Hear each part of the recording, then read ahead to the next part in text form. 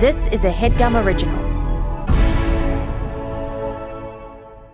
CarMax is putting peace of mind back in car shopping by putting you in the driver's seat to find a ride that's right for you. Because at CarMax, we believe you shouldn't just settle for a car. You should love your car. That's why every car we sell is CarMax certified quality, so you can be sure with upfront pricing that's the same for every customer. So don't settle. Find love at first drive and start shopping now at CarMax.com. CarMax, the way car buying should be. Okay, picture this. It's Friday afternoon when a thought hits you. I can spend another weekend doing the same old whatever, or I can hop into my all-new Hyundai Santa Fe and hit the road. With available H-Track all-wheel drive and 3-row seating, my whole family can head deep into the wild. Conquer the weekend in the all-new Hyundai Santa Fe. Visit HyundaiUSA.com or call 562-314-4603 for more details. Hyundai, there's joy in every journey.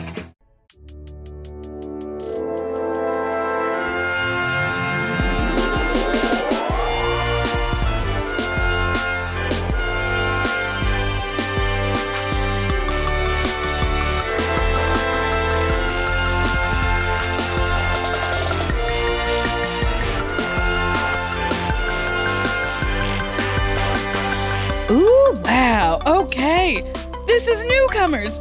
We are working our way through Lord of the Rings for the very first time, and we've got help from nerds, super fans, sometimes it's people who've contributed to the franchise. And Lauren, man, we've watched so much content. We have ingested more Lord of the Rings than any fan of Lord of the Rings, I think, ever has. I truly think we agree. We never thought it would be so intense. I wondered how we'd get to 20 episodes when there weren't 20 movies, and here we are. We're getting creative, and we have a really exciting thing that we're doing today. But, well, just to catch everyone up, we've now watched both the Peter Jackson Lord of the Rings and the Hobbit trilogies. Yep. We've seen the Tolkien biopic. Woof. We've seen the animation trilogy. Okay. We've seen the fan film, okay? Which made is by good. fans. We have done 2 rounds of fan fiction. We've written our own, and we've seen plenty of memes and parodies to help us understand the internet for the rest of our days. We spent last week with the Middle-earth video game, and now we're back for something really special. This week, we are going to be playing our very first Dungeons & Dragons campaign, Lord of the Rings style. Now, I didn't even know it was called a campaign. I didn't know it was called a campaign either. Lauren, have you ever played Dungeons & Dragons? Absolutely not, but, and I assume you haven't either. I haven't, but I did date I was fucking this dude who played Lord of the Rings, DnD, or whatever you want to call it. Yeah. And he had the strangest character. He played a little person who thought they were in Les Mis. And he explained it to me, and it made me laugh so hard. And then I was like, but why did you choose this? But I guess you could choose anything. Well, that is something I like about this already. And my husband, Mike, does play D&D with some other people we know, like Zach Reno and Joey Greer. There's a handful of guys that play together, and they have a lot of fun. And he has said to me that I will enjoy D&D and that it is like improv. And that's what people say. But I don't understand it. And that's where I'm at. What I don't get is, and I can't wait to get into this, but what I don't get is like, how is anything? How is it a game if you could just make up the entire thing? Exactly. I don't understand. And then also there's a dungeon master. And I'll just introduce our dungeon master for today, who's guiding us through Dungeons and Dragons. It's Brennan Lee Mulligan. Hey! Oh my gosh. Well, Brennan is an actor and writer known for College Humor's Dimension 20 series, where he is the game master guiding fellow cast members through D&D campaign genres, ranging from a Lord of the Rings parody and workplace comedy, which is funny, to one described as a John Hughes-esque high school coming-of-age story. That sounds fun. That does sound fun. We can't wait to see what he has in store for our campaign today, now that we know what a campaign is, sort of. And Brennan, we're so excited to do some Dungeons and Dragons with you. Gang, I couldn't be happier to be here. I'm so delighted. This podcast rules. You had a great friend of mine, Molly Ostertag, on here talking about fanfic not that long ago, Hobbit fanfic. And this is great. Lauren, this is my first time meeting you. Nicole was one of the nicest people to me in the world when I was an itty-bitty little student at UCB in New York. Yes. Yep. Nicole was so kind and welcoming to me as someone who was completely intimidated by everything having to do with the space. It's so funny. People say that a lot. They'll be like, man, you were so nice. My first memory of you is asking for a library book and you going, no, and then getting it for me. Wait, did you work at this training center where you had to like lend out the library books? Yeah, I worked the library of the training center. I rented out rooms. I would have to open up the training center in the mornings on Saturday and Sundays. And there was always a crowd of students waiting for me. And I'd be like, guys, I'm so sorry. I'm so sorry. That feels like it would be a hard job. It was for you /me /many people. Very hard. But yeah, Brennan, it's nice to see you. A quick question. So you're our dungeon master or are you a dungeon master? In this instance, both. So Dungeon Master is just the role of a person running a game of D&D. The name is extremely arch. But it's just a person who's kind of like running the game. D&D is kind of a weird game in terms of having enough of a weight of rules behind it that there does need to be someone kind of leading the game. And it's not that different from like a banker in Monopoly, which is also a game that makes someone have a job, right? But in this case, the DM is basically the Dungeon Master or DM is basically just. I was like, hold on, direct message. Direct message. There you go. Not making any assumptions about familiarity or touchstones with the game. So you're the person who's DMing is basically just actually taking a lot of the weight of responsibility off of players that are playing for the first time. Just like a direct message. Just like a direct message, taking the weight off. Exactly. Let's bring it off of Maine, bring it off of the newsfeed. Yes. So I'll jump in and talk a little bit about the game and what to expect, because for a lot of reasons, this game is very, very daunting, right? Number one, it's daunting because very few games come with multiple textbooks, which this game does come with. I didn't realize that. Horrifying, right? Yeah. And but it's also interesting that you're doing this, especially in your Lord of the Rings season, because the game takes so much from Lord of the Rings, right? It's depictions of elves and dwarves. In the first publishing of the game, they called halflings hobbits, which is, of course, the one name that like J.R.R. Tolkien actually came up with, and his estate was like, guys, you can't be doing that. That's straight up copyright infringement. And D&D had to be like, chill. We're going to change it to halflings for like trademark reasons. So the game is definitely has this sort of like, so sorry. My wonderful partner Izzy just texted me from the other room. Is this Newcomers? Are you on Newcomers right now? Hi, Izzy. Hey, Izzy. Hi. Nicole says hi. Lauren says hi. Love that. So I'll just jump into describing the game and how it works and why it's a lot less intimidating if you have an improv background, if you have a performance background, right? Okay. The weirdest thing about D&D that newcomers will notice right away is that unlike a lot of board games, there's no like win condition for D&D. I've often argued that D&D really isn't, if I were to say that D&D is more like a game, like a board game, or more like an artistic exercise, like writing a script together or doing an improv show, it's way more like the latter, because D&D doesn't have any rules for how the game ends. It doesn't have any rules for like how to win the game. It's basically like, did you tell a dope story and have fun with your friends? Cool. In that sense, you have won the game. Just like a good improv set, the winning is a lot of people laughed and we feel good about ourselves. That's the win condition for D&D, right? So you might be asking like, well, if it's just a collaborative story, what's with all these fucking numbers? What's with the dice? Why are we going to all this hassle? So the thing that makes D&D like a game is basically rules set up to make us the storytellers, right? You two who are players, who are playing what we call player characters. We shorten that to PCs, right? So your job as improvisers in this game basically is, unlike in a normal set where everyone's kind of responsible for everything, you're just responsible for what your character would do. You're responsible for what they're thinking. You're responsible for what they're feeling. You're responsible for the actions they're taking, any ideas they come up with. But you have a nice limited sphere of the stuff you have to be in charge of, right? The dungeon master is in charge of literally everything else. All of your enemies, all of your allies, the weather, the environment, all that stuff, right? And what's interesting, though, is that even though the DM is in charge of all of that stuff, the DM's actually in a support role because the camera follows you guys. Like, we really only go where you go and pay attention to what you do. And we meet other characters played by the DM because you decide to interact with them, right? I have a question. Sure. So, like, when the DM is determining the weather and all this stuff, like, are you improvising and making that up, or is that based on rolling dice and there's sort of like a rule to how you get to that? That's an awesome question. It very much depends on like the style of the game. I won't lie. There are a huge amount of stylistic differences between different people that run this game. If you have a super crunchy, by the books, very fastidious DM, they might, roll on a random weather table every day. And there are other DMs that I like that. That will just like hand wave a lot of that shit. A weather table?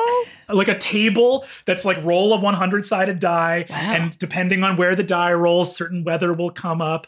Wow. So like some people have like multiple tables that they have different things going on. And they're like it's like a DJ. And you decide when to scratch and when to let it play and when to fade into another song. Okay. This is, we get music. No, that's an analogy we understand because we're DJs. Yeah, we're Jam Master Nicole and Funk Master Lauren. I love it. There's a bunch of those tables that the DM has random treasure generators, random encounter tables where you might roll for a random encounter with wolves or monsters or beasts or whatever. Query. These tables, is it in the game on the internet, or is it like an expansion pack where you like buy a table? I was wondering the same thing. Is it a table literally? So this is a great question. What's also fun here is we are deep diving into a section of the game that you guys absolutely don't need to worry about. So it's interesting. But that rules. I love it. But we're curious. I love it. That's the whole conceit, of course. Yeah. So that's a great point. It is in expansion packs, but the funny thing about DnD is basically DnD is a publishing company that makes all these additional rule books. But the funny thing about DnD is that past the player's handbook, the good way to think about DnD, like how does a company make a playable game if there's 20 different books that you need, is you don't really need the books. The way the game is structured is 90%, 95% of the rules are optional. Because the rules are things like, here's a new list of spells. Your character could cast these spells, or they could cast from a shorter list of spells we gave you in the first book.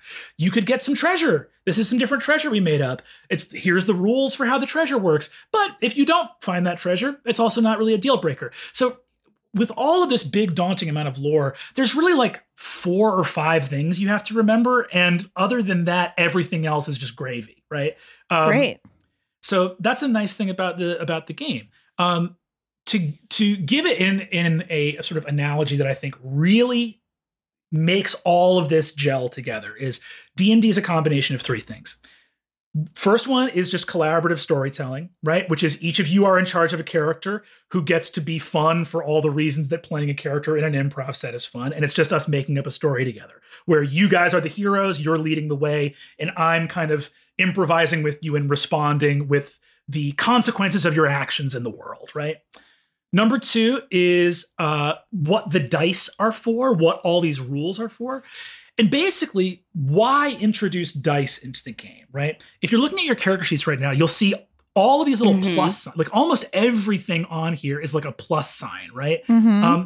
That's because the central mechanic of D&D, the one rule to bind them all, the one rule to bring it all together is almost everything you're doing in D&D is rolling and adding one of these numbers for the appropriate thing you're trying to do.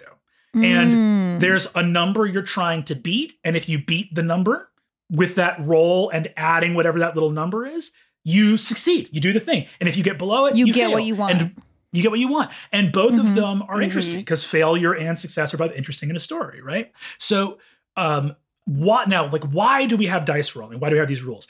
Basically, the whole fucking point of all these dice and all these rules is in a collaborative story, to get the feeling of dread, to get the feeling of, I don't know if this is going to work or not. One of the issues you run into is we don't want things to be arbitrary. Let's say you guys are fighting a dragon and you guys go, Nicole says, I'm going to use this spell. And Lauren says, I take out my little halfling short sword and I go to stab the dragon. If we aren't using dice, I am left with this kind of decision to make where I either go like, yeah, it works, you did it. Or I go like, no, I don't feel that right now. Fuck you guys, right? And we can feel that loses a lot of like dramatic tension. So what the dice are meant to do is represent risk, I'm going to try something with an understanding that it's actually out of all of our hands, whether it succeeds or fails. So that's the whole point of dice rolling is we're basically gambling with storytelling. We're gambling with interesting. So rather than having a win condition at the end of the game, like chess or Monopoly or whatever, we are telling a story with all these little win conditions sprinkled throughout it as we're trying to advance the story and succeeding or failing based on strategy and luck. And now I remember on Freaks and Geeks, they played DnD and it was like a board game. Now, so right now what we're looking at is, for the people out there, it's DnD, the letters DnDbeyond.com. Oh, yeah. And that's where we're getting all of these character traits and plus or minuses and whatever. And so typically now, would you say people tend to play on this website? There's a bunch of websites people use. D&D Beyond is a great resource. Shout out to D&D Beyond. There's also a lot of virtual tabletops like Roll20 and other services out there. For us, just to keep things super duper simple, we're going to be playing in the theater of the mind, which means that I'm just going to narrate kind of what you are seeing rather than us having to interact with a whole finicky board top. So we're just going to hold the image of what's happening in our minds. But is there there's a physical game, right, that you can still play?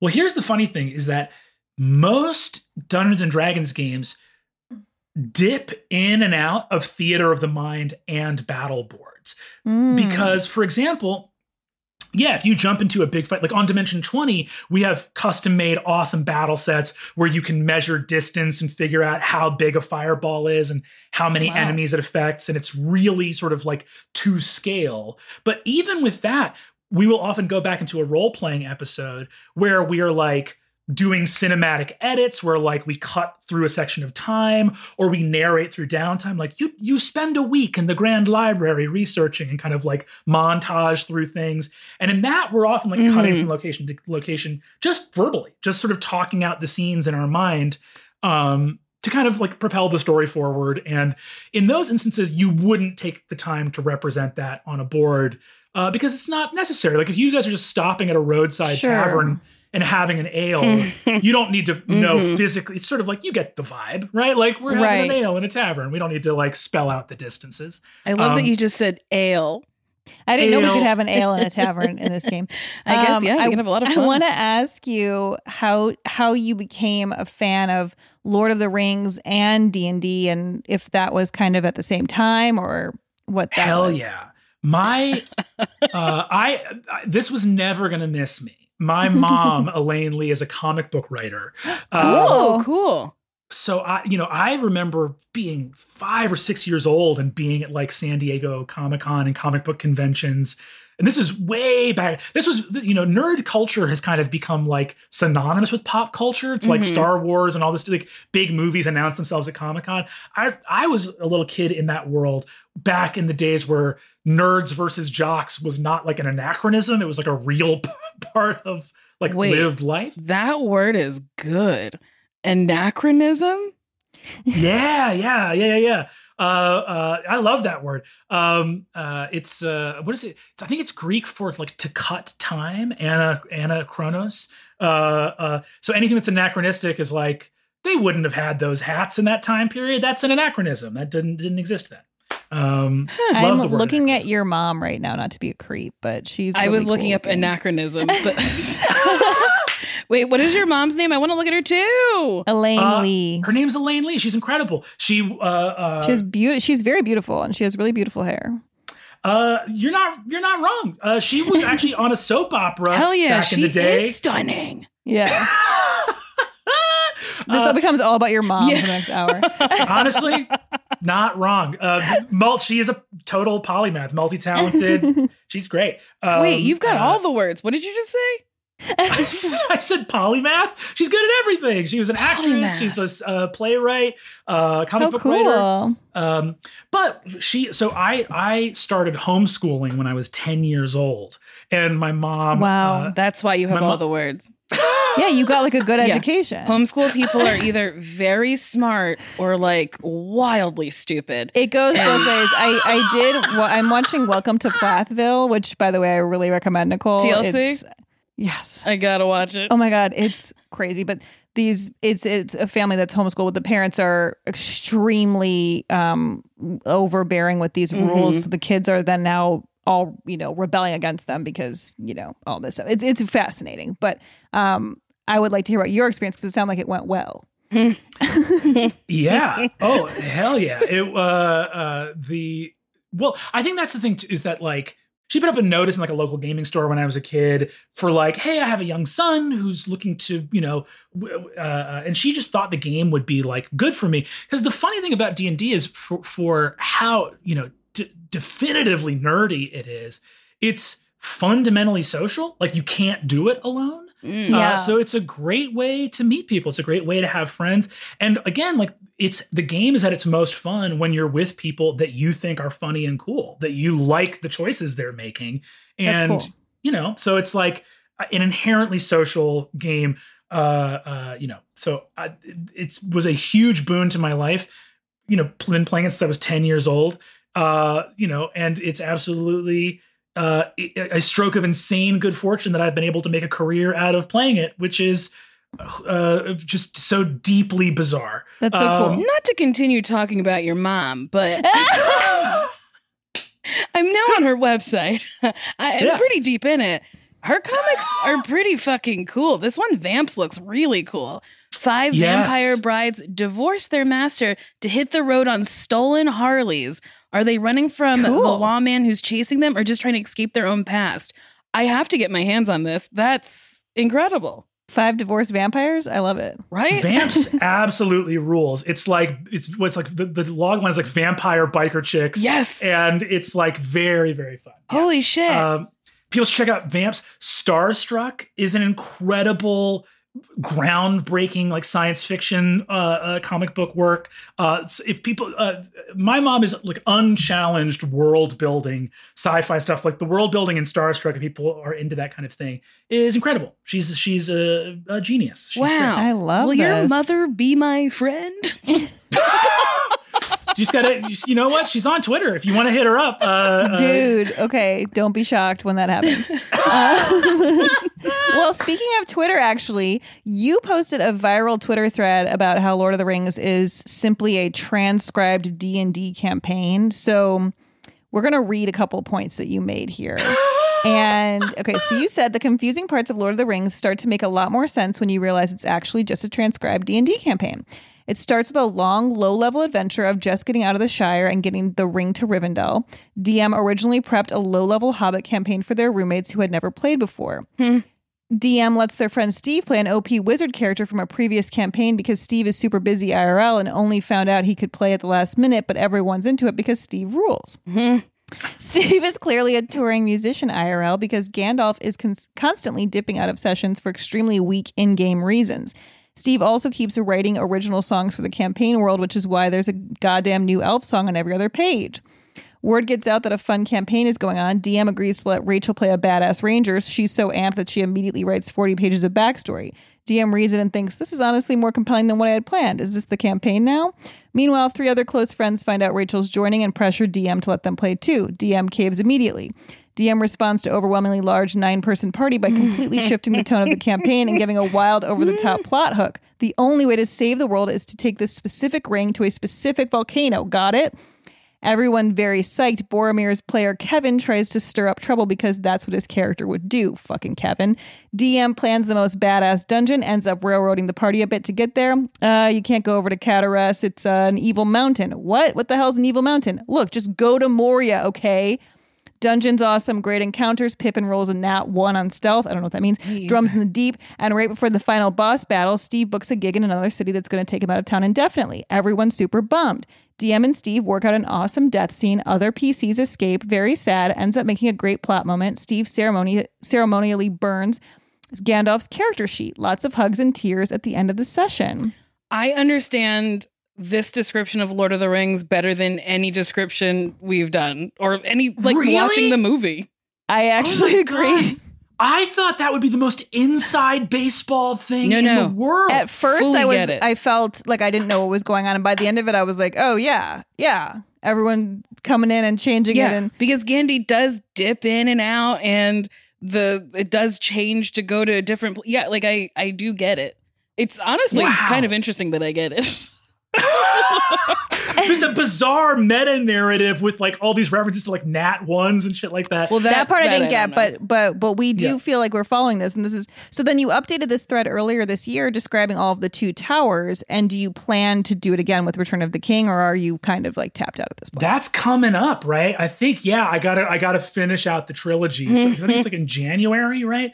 So sometime in January, I'll pen the last bit of January 28th is your deadline for that. Okay, I gotta jump on that shit. No, that's so fun. But I think it's such a funny thing. So many creased people quote tweeted that, being like, this is obviously inaccurate. Lord of the Rings was published well before the creation of Dungeons and Dragons. And it's buddy, that's the joke. That's what we're doing with the humor here is how we've, that's when I've said it in other episodes, but Lord of the Rings fans have less of a sense of humor about the thing they love than we notice with Star Wars fans. Star Wars fans are more willing to poke fun, but I feel like Lord of the Rings people are like, well, no, actually, no. Yeah, it's very intense. Listen, I love Lord of the Rings to death. I cannot watch, the Ride of the Rohirrim without tearing up. It's stories that have been in your brain since you were a kid. But the degree of pomp and circumstance around the Lord, one must be a little self-effacing. One must have a sense of humor, right? And this is, my hot take again is everyone needs to calm down in terms of attention to detail with the lore of a created universe. Because yes, there's a lot of Lord of the Rings lore. You are not doing something comparable by memorizing all the books that one guy wrote to what, say, a physicist is doing. You know what I mean? It's just not comparable, either in terms of its import to humankind, nor to how challenging it is to do that kind of thing. So I think there's a lot of nerd lore stuff, which is people that get pushy about the lore of a nerdy franchise should have some humility, because you're big fishing in a very small pond. This is just a handful of books, handful of this other stuff. And yes, it's very crunchy. And there's a lot of it to learn. And there's you can learn Elvish. It's a real language you can go learn. But isn't sort of the point? I feel like sometimes there's a lot of these very mean gatekeeping nerds that are pushing people around. But it's if you wanted to do something genuinely nerdy and hard, I don't know, go design a rocket. That's real. That's It's true. I mean, but I think with Star Wars, it's interesting because people are so willing to hate on it, even if they're fans. They're I hate the new movie and I hate every choice they made. But then when we make fun of it, I feel like there's room for that. Whereas with Lord of the Rings, it feels like people they don't really accept that things aren't perfect. There's not much acknowledging that. Yeah. Well, I think also that it's very like within fandom spaces, it is okay to celebrate the joy that something gives you. I think when you are mad at other people for not sharing your same passion, just like interrogate that in yourself. Like, why are you policing this? Like, does it really lessen your love for this thing that someone else doesn't get it? The answer to that's almost always going to be no, it doesn't lessen it.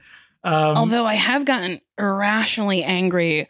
I was on a podcast and someone said that Ghost was not a good movie, and I felt heat in my body. I don't know how you could say it's not a good movie. Yeah, this man, he really didn't like it, and and that was like the moment where I understood fandoms, because I was like, this man is attacking my childhood, all of my things that I hold near and dear, my values. And then after the podcast, I was like, no, he was not attacking your values. Everything is you're fine. But I get it now. It feels personal. Mm-hmm. Mm-hmm. Well, why don't we take a quick break and we're going to come back and we're going to play this game, or I guess we're going to do a campaign. Yeah. Hell yeah. I want to get it right.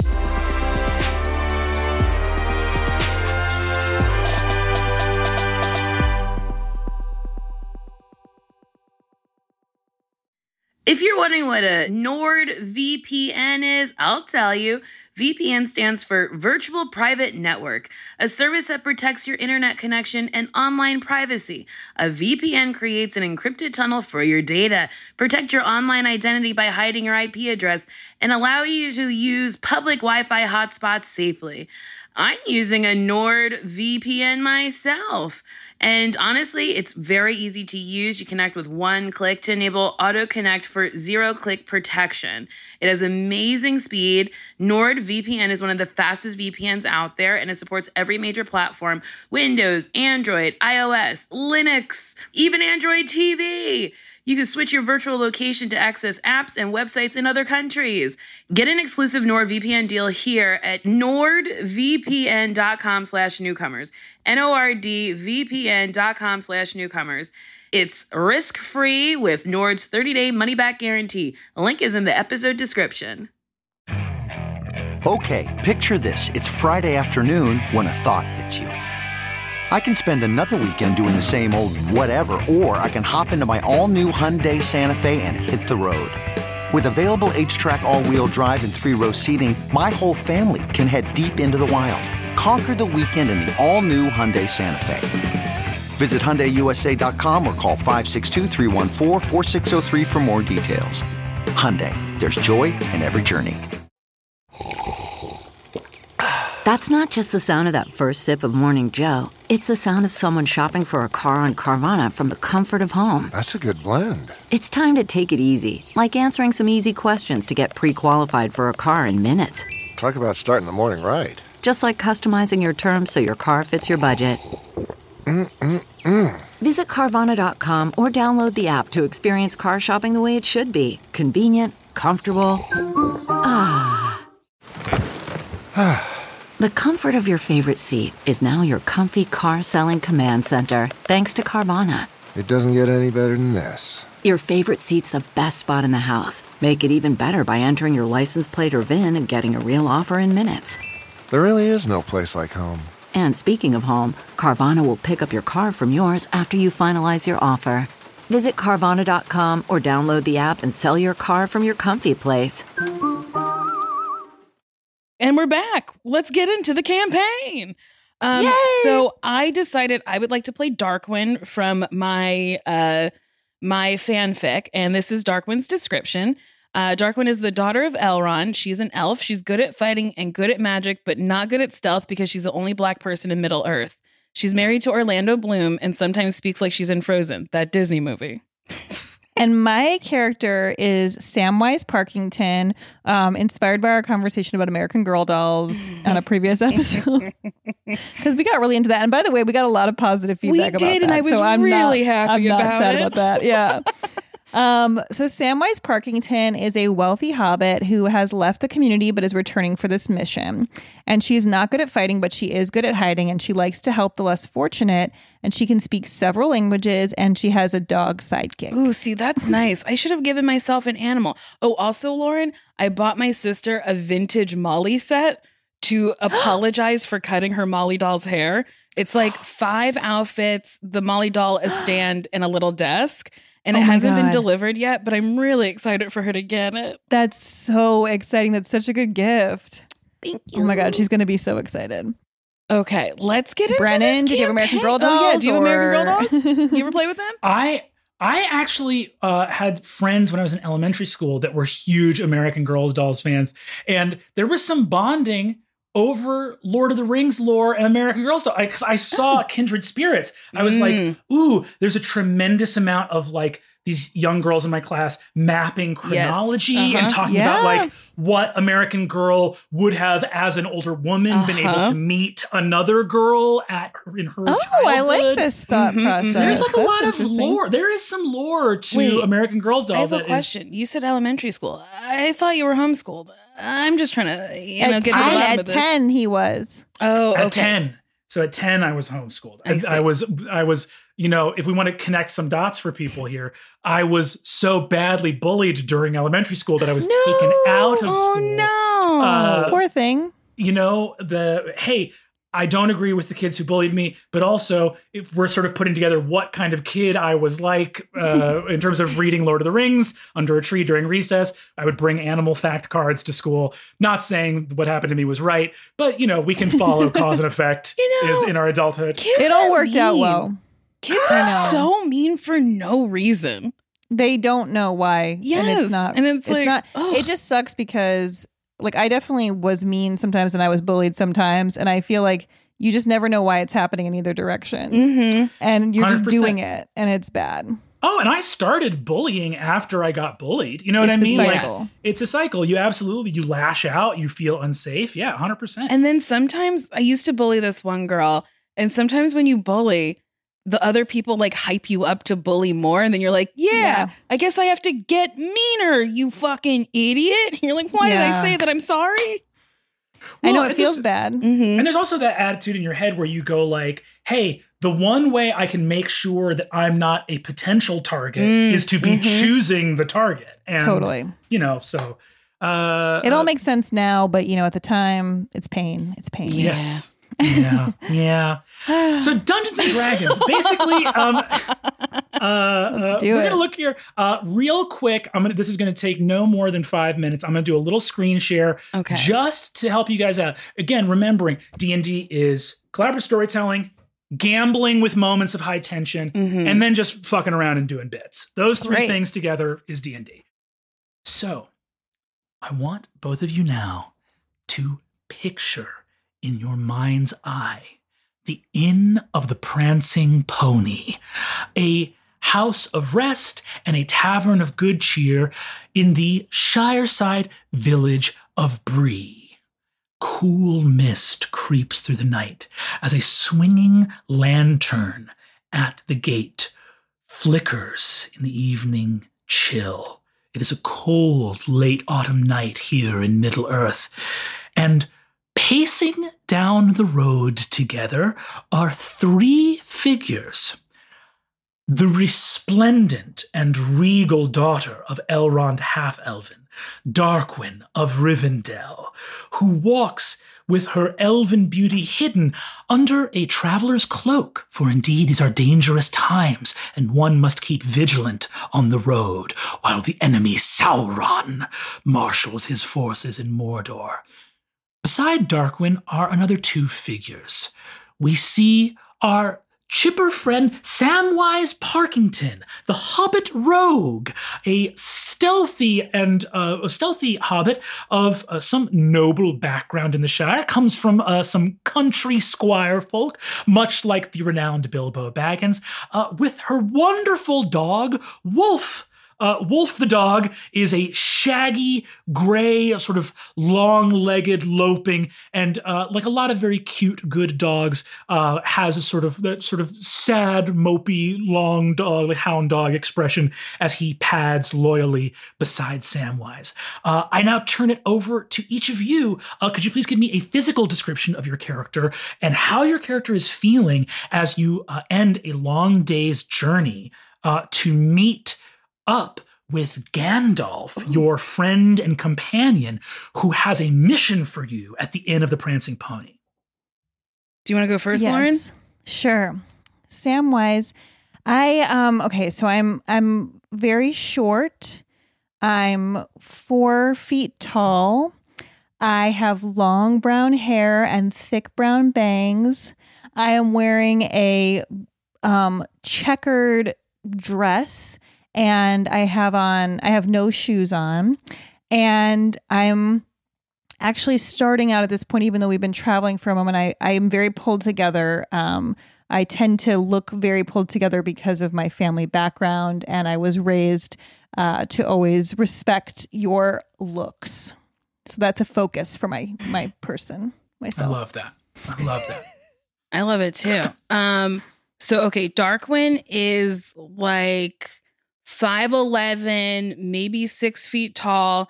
She looks very much like Naomi Campbell, very long hair, very, very, very pretty in the face, full lips.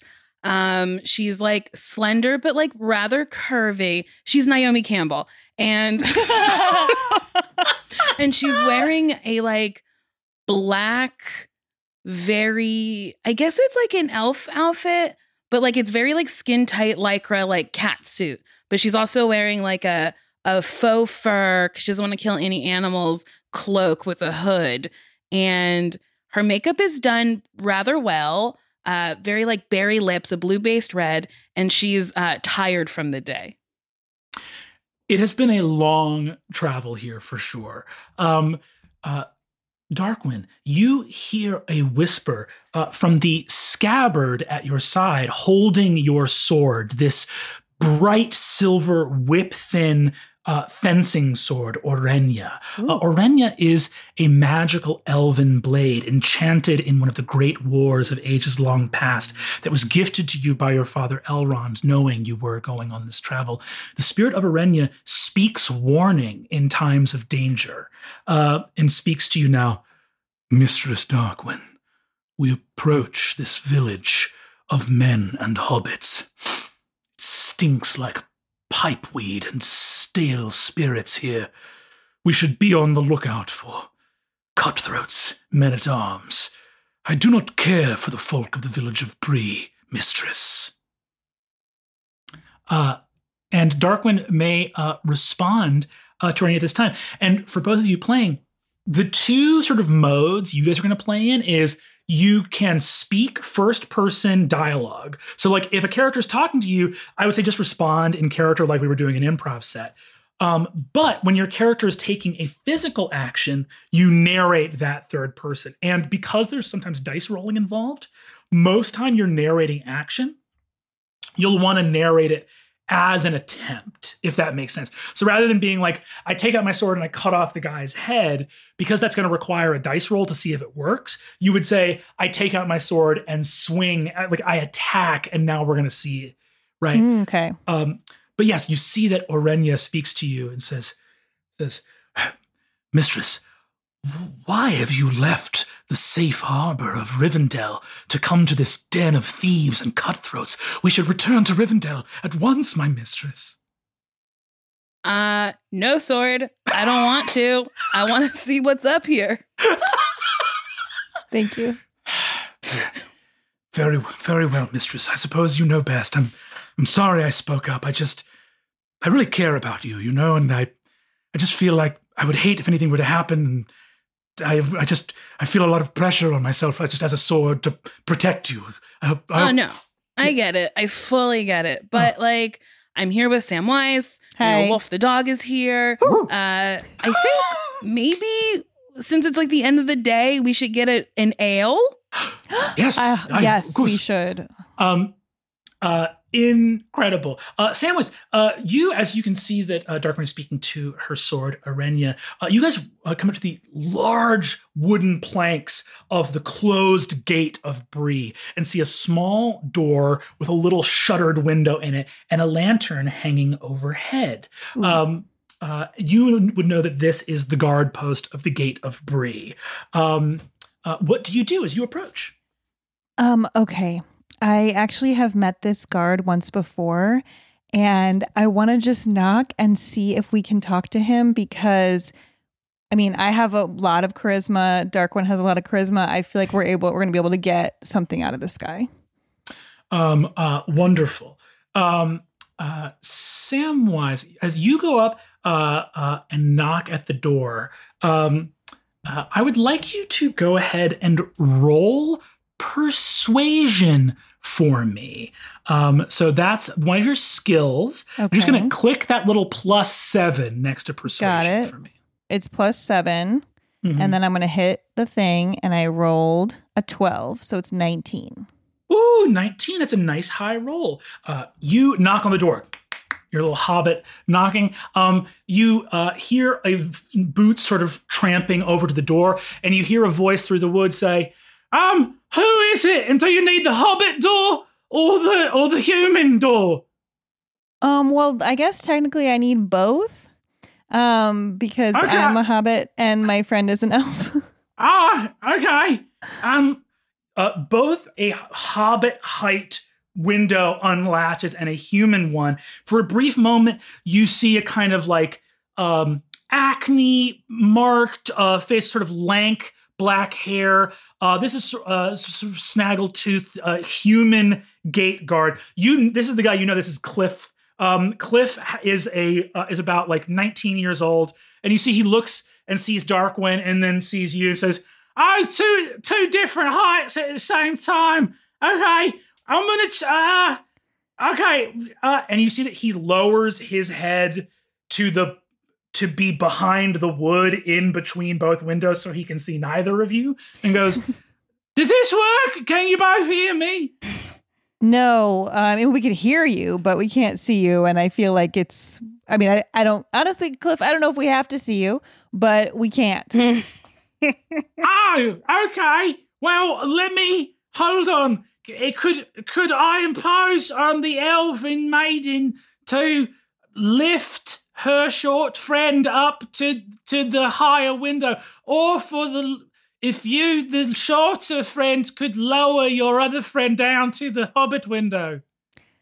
I think the easiest thing is for you to pick me up.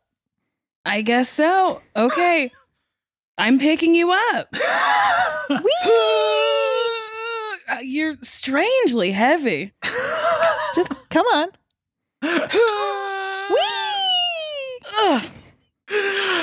Darkwing, you heft your friend up, and you see Cliff goes, oh my goodness, it isn't Samwise Parkington.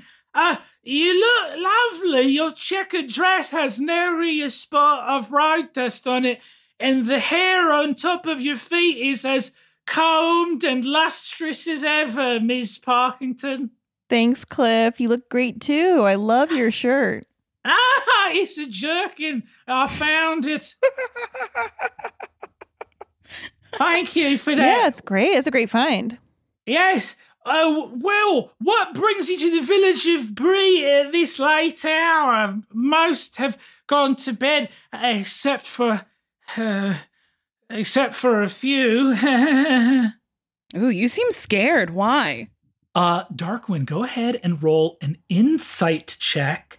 And you actually may roll this with advantage, which is a mechanic in D&D that means because you have spotted something or because you have some sort of in-character advantage, you're going to roll twice and take the higher roll. Okay.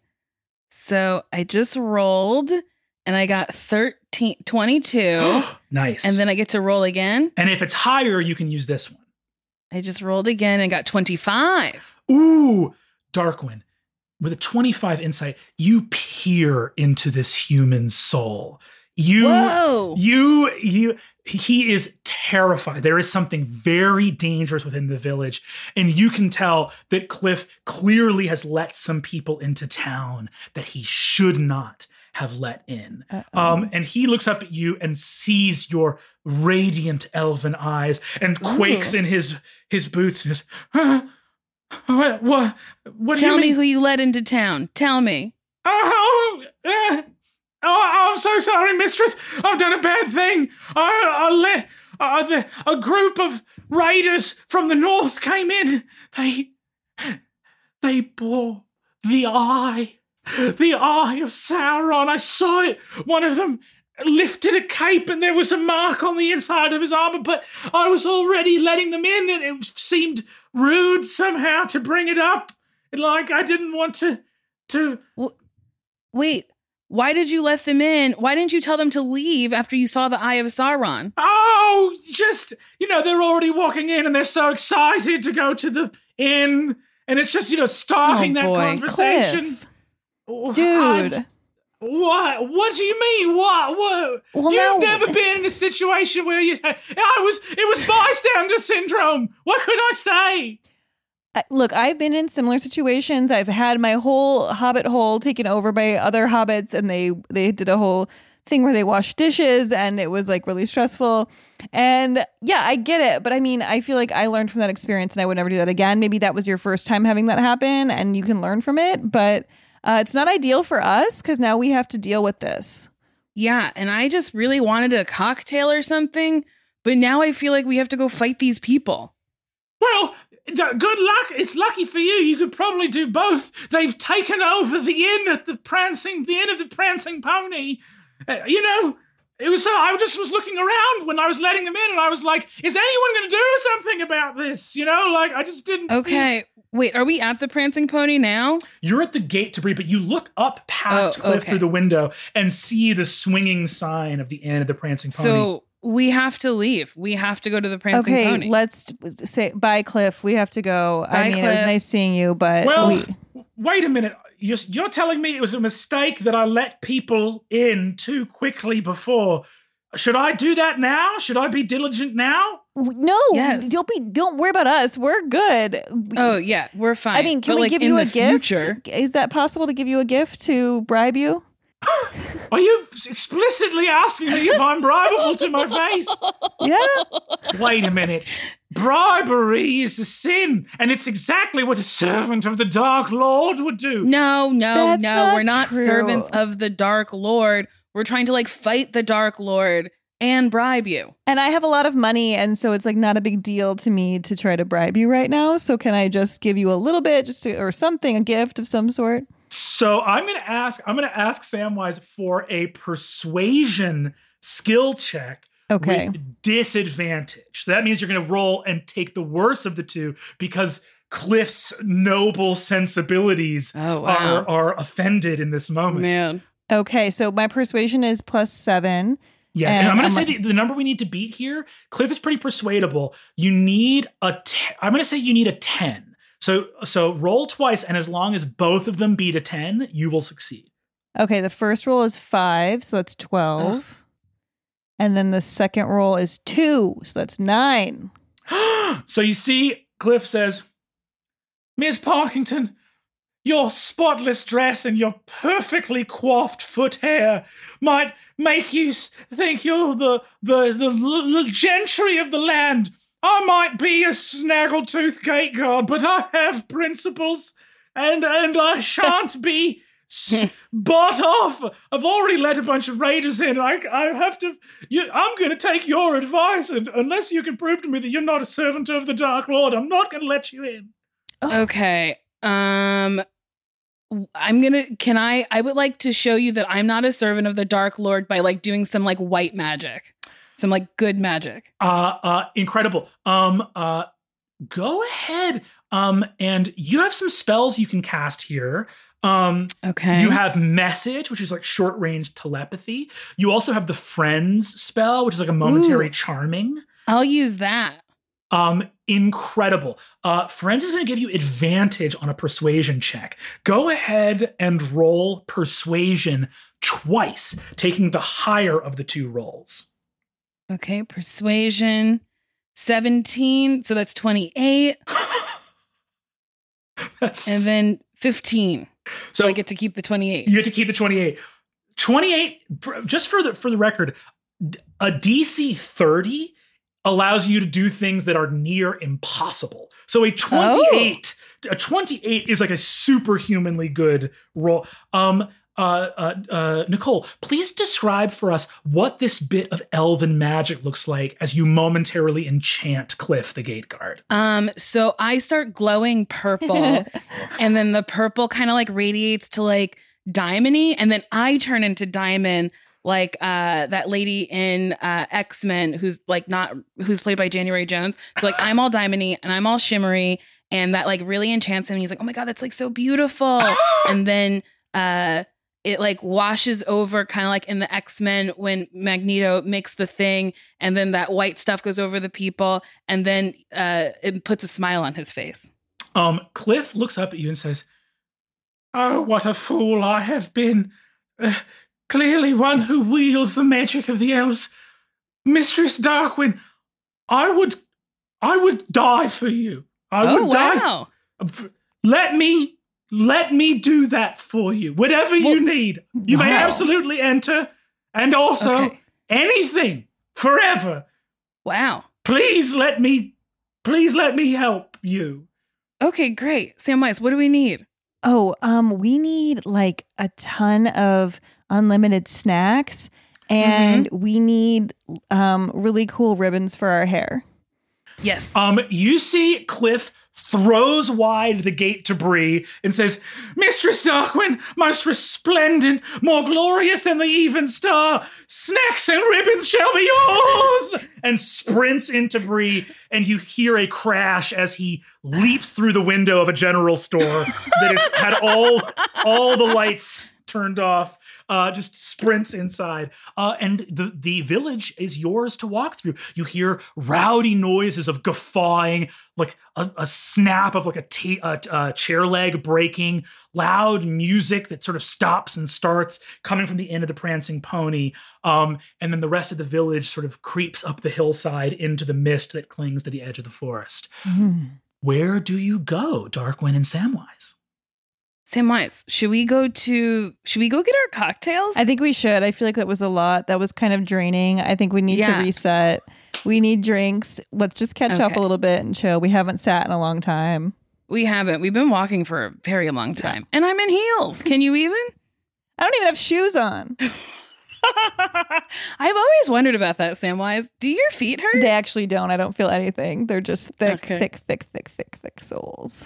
All right, well, let's take them thick old dogs and go get a drink. Amazing. The two of you walk up through here. You hear Orenya, your sword at your side, say, "Be alert, mistress. We enter into the heart of danger now." And okay, I pull out my sword and I kiss it and I say, "I'll be careful," and I put it back. You feel a strong vibe from your sword. You hear kind of a like, oh, wow. Yes, of course, vigilance, my lady. And you, Samwise, you see that Wolf, your hound, even without sort of speaking the common tongue, sort of stays close to your side and looks up conspiratorially at you, narrowing his eyes as you both walk through the door.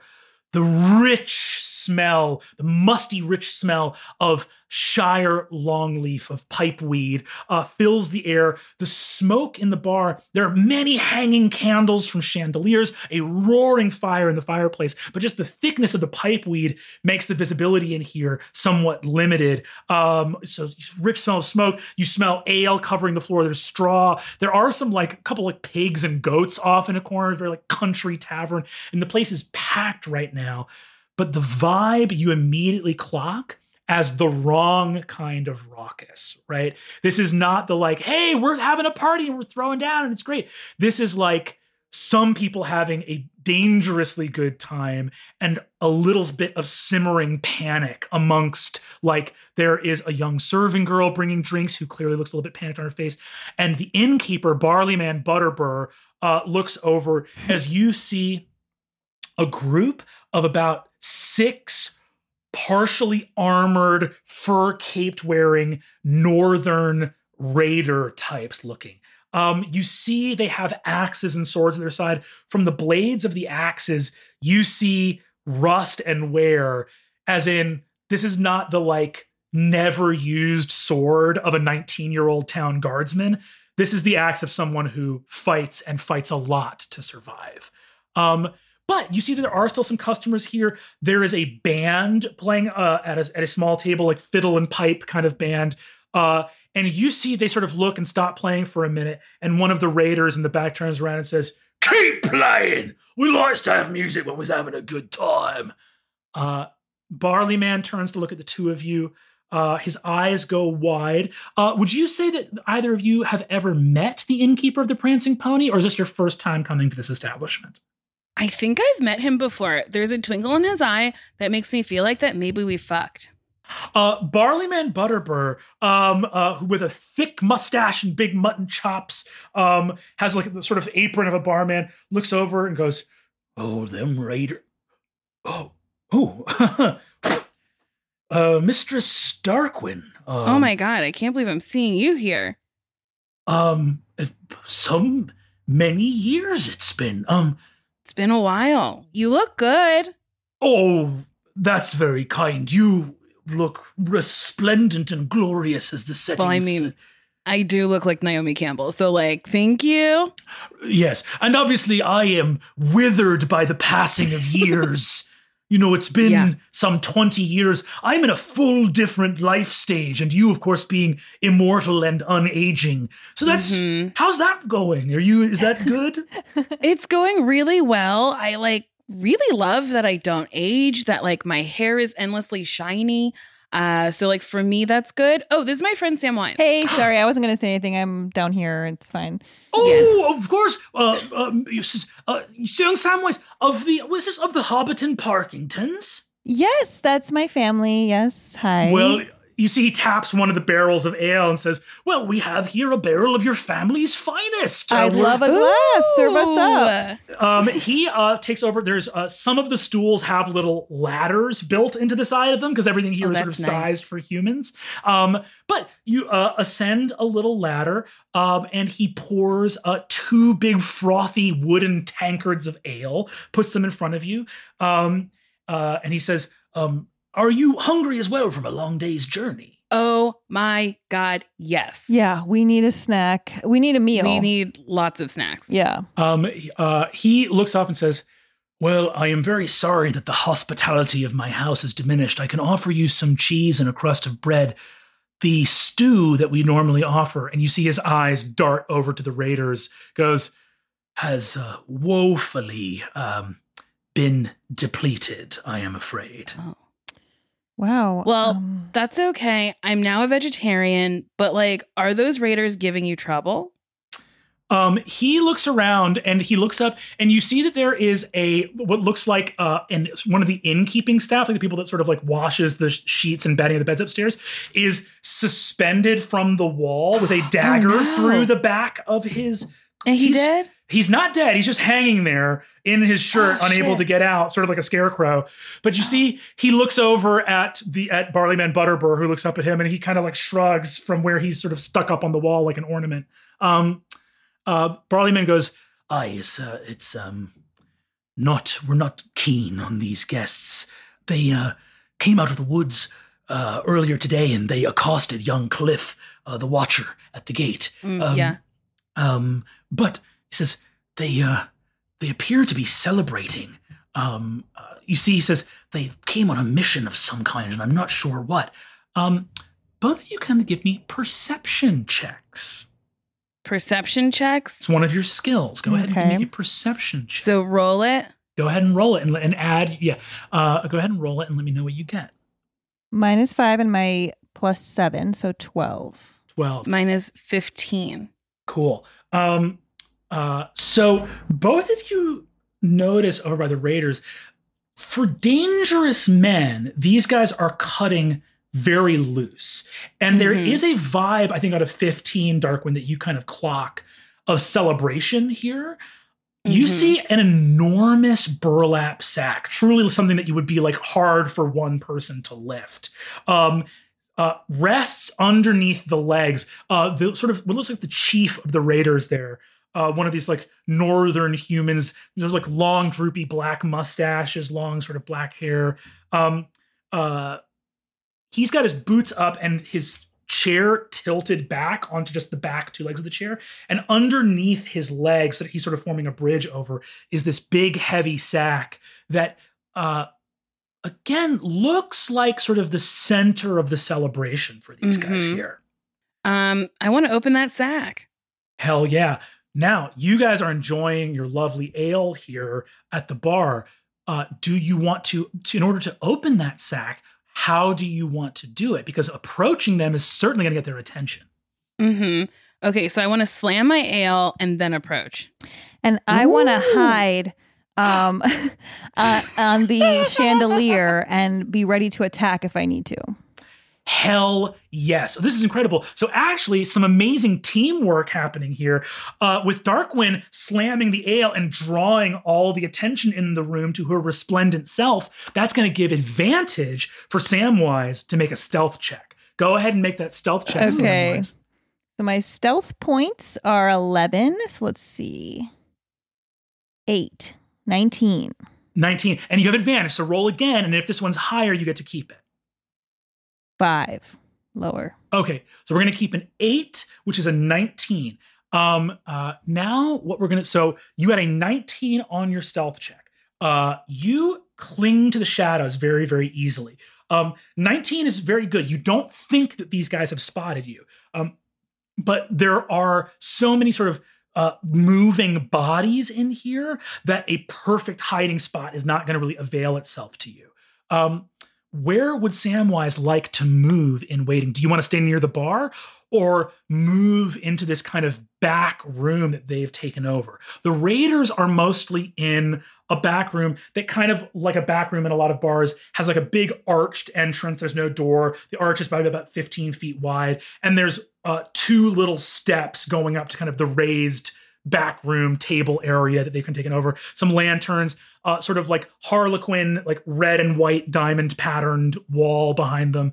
Do you want to try to move into that back room? Yes, I want to infiltrate. Amazing. You tuck in and actually hide. One of the Raiders has a massive circular wooden shield. The shield is about like almost 3.5 feet wide, and it's leaning against a wall, and you crouch and tuck in behind that shield, able with your halfling body to hide behind that object. Darkwing, as you slam your tankard and approach, you immediately catch the attention of these Raiders who turn up to look at you. One of them looks up and goes, Well, hello here. Don't see many elves travelling in this part of the world. Come to get the company of some real adventurers, eh? You trying to fuck me? What? I don't want it. I want to know what's in your. I want to know what's in your bag. You see, I'm gonna say go ahead and give me an intimidate check here. Give me an intimidate check on your character. So that's 17. Incredible. So you see this guy is stunned and just goes, I didn't even make you uncomfortable at all. It didn't, my plan. Well, I wasn't uncomfortable. I just like wasn't feeling what you were trying to serve. And I feel like you're like not nice and you're not up to any good things. So I want to see what's in the bag. Yeah. He goes, oh, you want to see what's in the bag, do you? Well, yeah, that's what I said. You see, this guy looks fucking, you see his squad looks around and is like, man, we've never seen the boss this rattled before. This fucking sucks. And you see, he goes, none of your beeswax, darling. Why don't you take it, turn it back around, and go talk to your friend, the barman? Because the only way you're seeing the inside of this bag is at the end of a sword, lovey. Oh, well, I have a sword. And then I pull out my sword and I go, do you want to, do this? We're going to roll initiative. Battle commences. Okay, I'm rolling it. 26. Oh my God, that is very, very good. Holy moly. And Samwise, would you go ahead and do the same thing? Yes, I want to jump down and get something. Okay, so I have a +5, so I'm going to do my roll, which is 25. Oh my God! Ooh. We're going to kick ass. You rolled a nat 20! Yeah. Incredible. I rolled a nat 20! You rolled a nat 20! That's amazing. So you guys both, I'm going to say that because you both rolled so insanely high, and Sam got that nat 20. Wait, I think I got a nat 20 too. Wait a minute! It's 20 + 6. Oh my God! Wow. Wow. So you Magic. guys have these dudes so goddamn stunned. Darkwing, you are going to be first to act here. Okay. With that 26. So go ahead and let me know what you would like to do. Probably your best options are going to be I want to cut the head off the leader. Amazing. You rush the leader. Go ahead and give me an attack. You're going to push that little +8 next to Orenya. Next to Orenya. So 12 + 8, 20. Oh my God, that is a definite hit. Go ahead, if you would be so kind, and roll. And now what you're going to do is this. You're actually going to roll damage for us. And I'm going to also say that you can, if you would like, add a flourish here because you are technically a College of Swords bard. Okay. The ones that I think make the most sense would probably be slashing flourish, which lets you deal extra damage. I want that one. How do I do that one? Oh, okay. You're going to just use a bardic inspiration, which is for free. Okay. And now what I want you to do is, oh my God, slashing flourish also lets you deal that damage partially to another nearby person. Great. So go ahead first, and next to that number +8, you're going to see 1d8 + 7. Go ahead and roll that. Okay. Oh, that's 4 + 7. That's 11. That is 11. Now what I want you to do is on the very lower left of your screen, you'll see a little red dice icon. If you click that, a bunch of little shapes should appear. Let me know if that works. Yes. Go 3 up, so above the cube, and just press that one, the D8. Okay, and then roll? And then roll it. 5. Incredible. So you dealt 11 and then 5, so that's 16 points of damage. And then you do another 5 to the guy next to him. And then you actually have what you can do, I believe, a bonus action as well. So you can actually use another bardic inspiration. And you can give a D8. So you can bless Samwise and give her a D8 to use on an attack. Okay, I'm going to bless Samwise. Incredible. Samwise, you see Darkwing just completely unimpressed with this oafish raider. Leap forward, draw Orenya. The elven steel quivers in your outstretched hand, Darkwing. Your sword goes, yes, I live for this! And you reach forward. You slash across the bandit's leader's face, cut through his jaw. A bunch of teeth scatter on the ground. Ooh. He falls out of his chair. You have badly hurt him in your first attack of the combat, such that you kick the chair over and even skewer one of his nearby allies through the arm, who falls to the ground. With enough time left to spin around, and scintillating diamond energy flies from your non-sword hand as Samwise begins her turn, blessing her. Incredible. Samwise, that is your turn. Okay, so do I have to say what I want, or do I roll something? You say what you want, and then we'll go ahead. Okay, so I want to go really low with my sword and slice the ankles of everyone in the room. Hell yes. So you are only going to be making one attack per turn. So if you want to slash someone's ankles, you can absolutely slash whoever's ankles you want. There's only about 5 guys in this room right now, and one of them has just gotten, badly hurt by Darkwing. But if you would like, you can make a sneak attack on one of the people standing near the shield, or you can make a run for the bandit captain at the end of the table. Remember, you also have cunning action. So you could do stuff this turn and hide again at the end of your turn. Okay, what I want to do is slice the guy next to me at the ankles so that his feet fall off completely and he just falls onto like the stumps of his legs. And then I'm going to hide again and he won't even know who did it. Incredible. Samwise, perfect. Bear in mind, you also now can add a D8 to these rolls because you've been blessed by Darkwing with elven magic. Okay. So go ahead and roll your attack roll. These guys are not as tough as the bandit captain. So go ahead and make your attack roll. You're just attacking one of the lower ranking bandits right now. Okay, I got a 6. Add your attack modifier to that for your moon-touched short sword. So it's 6. Let's see. Okay, so that's +8? +8. So 6 + 8 is 14. Let me double check these guys' armor class. If it's 14 or lower, they're toast. These guys' armor class is 12. You absolutely hit. So here's what you're going to do.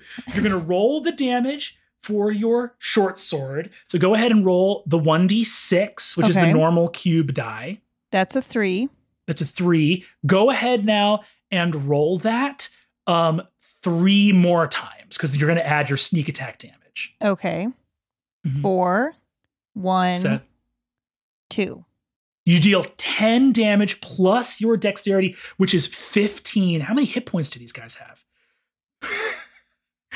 These guys only have 11 hit points. Samwise, so Darkwing is like in the middle of the room radiating light, and all of these bandits go, wow! And one dude is standing right next to that shield. You pop out, just clip through both ankles, and he falls off his legs, screams, and both guys go, what's wrong? He's like, my feet! I don't know! And you are immediately, go ahead and give me a stealth check. Okay. So my stealth is +11. So I'm going to, so I roll the 20-sided die? Roll the 20-sided. Okay. One. Yeah. 5. 16. So that 16. Great. Cool. These guys pass perception. So Samwise, the normal bandits are fooled, but on 16, you see that the bandit captain on the floor saw you swipe his dude's feet off. Oh no. And can see where you're hiding. But that's going to be these bandits first. They're going to come and make their attacks. 4 bandits are going to take swings at Darkwing. Only 3 now. One of them is done. So 3 bandits. So AC 16. These guys each get a +4. They need a 12 or higher here. Miss, hit, miss. Darkwing, these bandits descend on you. You easily parry 2 of the blows. One blow lands lightly grazing your forearm for 3 points of damage. So Darkwing, on your character sheet, you can see that you have 38 hit points on the upper right. You now have 35 hit points. So this is not anywhere close to a lethal blow, but instead a slight injury on your arm. Should I change it? Yes, if you the number on the left, you can double click and change that to 35. Okay. Incredible. The bandit captain leaps to his feet, rushes across the room, kicks the shield off the top of Samwise, and is going to make an attack for Samwise. Samwise's armor class is a 16. This captain is going to hit on an 11 or higher. Let's make these rolls. And this captain gets 3 attacks. Oh no. Miss, and miss. Oh my God. Yes. Samwise, you watch the shield fly out the top of you. This captain takes this rusty axe out, and you do that thing where you just tuck your arms and just keep rolling to the left as clang, clang, clang. This axe comes down, stone glinting off the floor. Darkwing, that returns to the top of the order. It is your turn again. Okay, guys, show me what's in the bag. Yes. Obsessed with the bag. I want to know what's in that bag. Darkwing, I love it. Would you say in this moment you are attempting to persuade or intimidate? I think I'm just like, if you show me what's in the bag, like all of this will be done. I'm going to say that's a pretty reasonable request. Right? That's a pretty reasonable request. So I'm going to say on a D, but they are also fighting with you, and these aren't reasonable guys. Okay. We're going to say that this is a DC 20. So go ahead and roll your persuasion die. You're trying to hit a DC 20. Yikes, 12. 12 is not super high. However, that's a free interaction. You see the raider goes, "No, your life. We're going to kill both of you." I don't like that. You could, if you want to, attempt to open the bag right now because the bandit captain has abandoned the bag. Okay, I'm going to open it. Yes. Incredible. This is a free object interaction. Darkwing, you lower the edge of Orenya and slit the side of the bag open with your elven blade, and tumbling out of the bag, fully hog-tied and gagged, is Gandalf the Grey. Gandalf. Oh my God. Oh my God. I opened that bag. Oh my God. Okay. I undo his mouth. Gandhi. Just, I also want to be clear. We do want to probably wrap up for time reasons, right? Oh, sure. Yes. Cool. So Gandalf, as you open his gag, goes, "Wizard, you shall not pass." And all of the raiders are stunned in a blast of light. All of them begin to run out, except for one of them who crawls out with his feet tucked into his bag. Wait up for me. You see Gandalf stands up and says, "Miss Parkington, Lady Darkwing, thank you ever so much for rescuing me from those dratted raiders. I dare not think what might have happened if those servants of Sauron had managed to abscond with me. I owe you a tremendous debt of gratitude." Do you snacks? Yeah, what about ribbons? You guys see crashing through the window, covered in blood and just glass all stuck in his body, is Cliff, holding a huge pile of like candied nuts, and there looks like some different sweets and baked goods and just so many ribbons. And he goes, "My Lady Darkwing, I've robbed every general store in town looking for only the finest snacks. Will these satisfy, my lady?" Yes. And now we need to go to sleep. Yes, we all need to go to sleep. Let's all cuddle up by the fire, shall we? Yes, let's sleep in a pile. We'll sleep in a pile on the floor. And having ridded the town of these terrible raiders, Samwise, Darkwing, Orenya, Wolf, Gandalf the Grey, and even sweet blood-covered Cliff all snooze gently by a roaring fire. Yay! And that's where we'll end our tale. That was fun. Honestly, I had a very nice time. Me too. And it was very funny that Brennan was the one to be like, we should wrap this up. Because I was like, well, I need to know how this is going to end. I loved it. That was awesome. I just know you guys are making a podcast. So this was regular. Most D&D sessions do go for like 3 or 4 hours. So, it's like not unheard of. But yeah, I it's do reasonable. have a question. Though. Yeah. How were you making up all of that stuff, or did you have things pre-planned? And how did you know what we needed to be rolling? So those are great questions. All told, obviously most of this stuff is just from Lord of the Rings, like Inn of the Prancing Pony, Bree, Barleyman, Butterbur. Mm-hmm. That's all, these are all characters you've seen in the movies. But the plot of it, like the raiders and the villains like that, that's all made up. yeah, so I'm like improvising through it along with you guys. So it's sort of it's being a DM is kind of a combination of having a loose script in your mind of like knowing kind of what's going on, but having the flexibility to improv your way through it.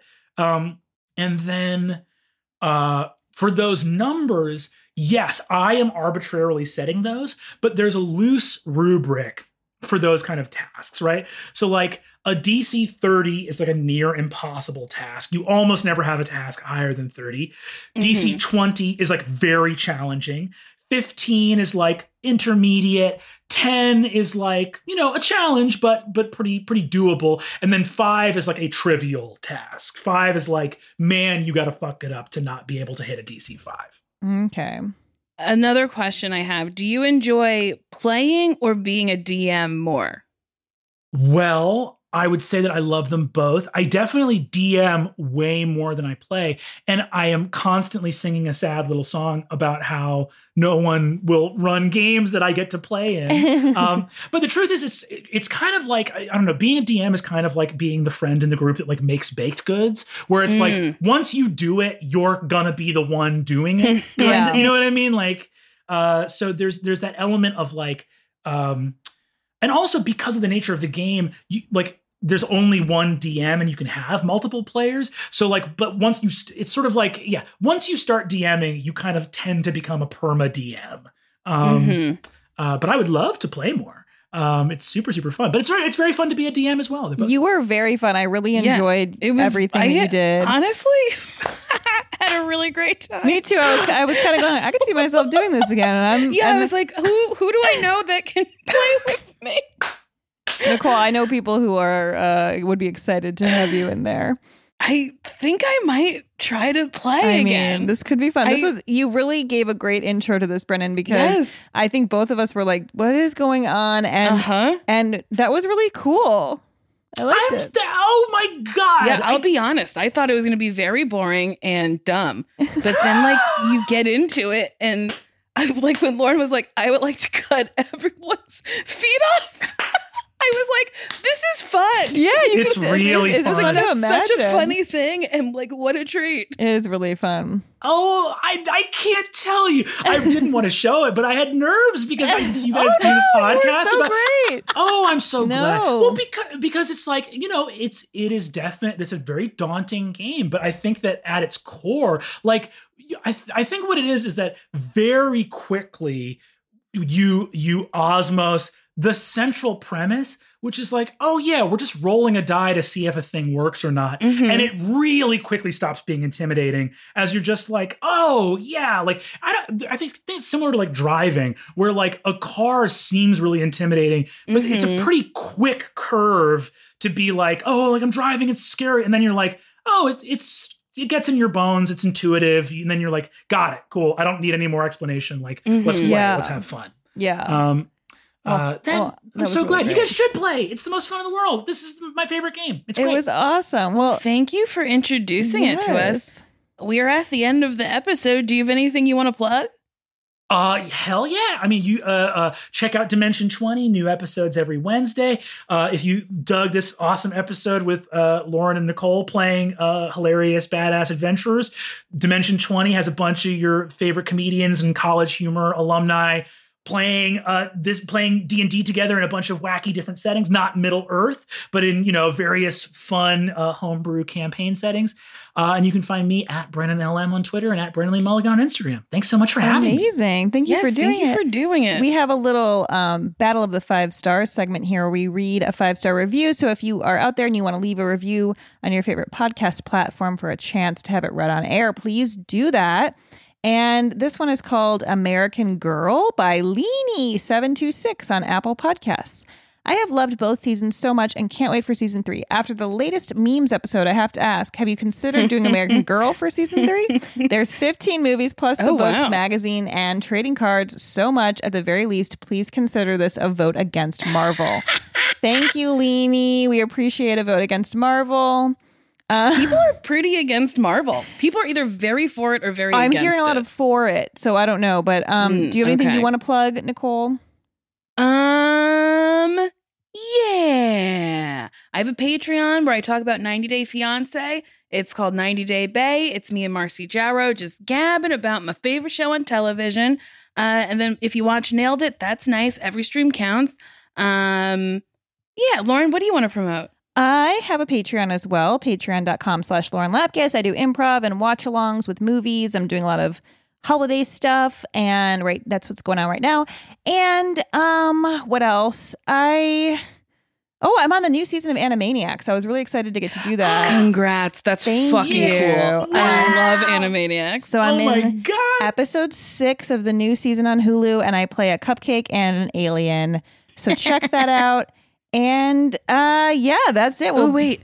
I have one more thing. Mm-hmm. It's getting colder. So if you have unwanted coats and stuff, there's a ton of coat drives in your area, I promise. It takes a very quick Google. It's nice to take care of our in-house friends.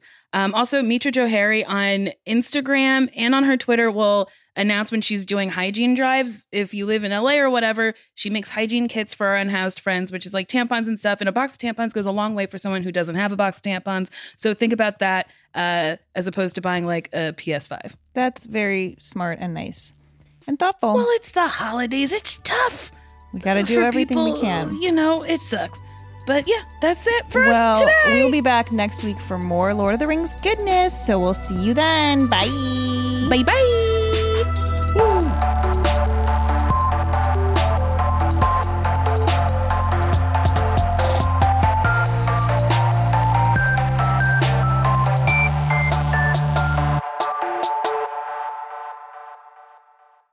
That was a HeadGum original.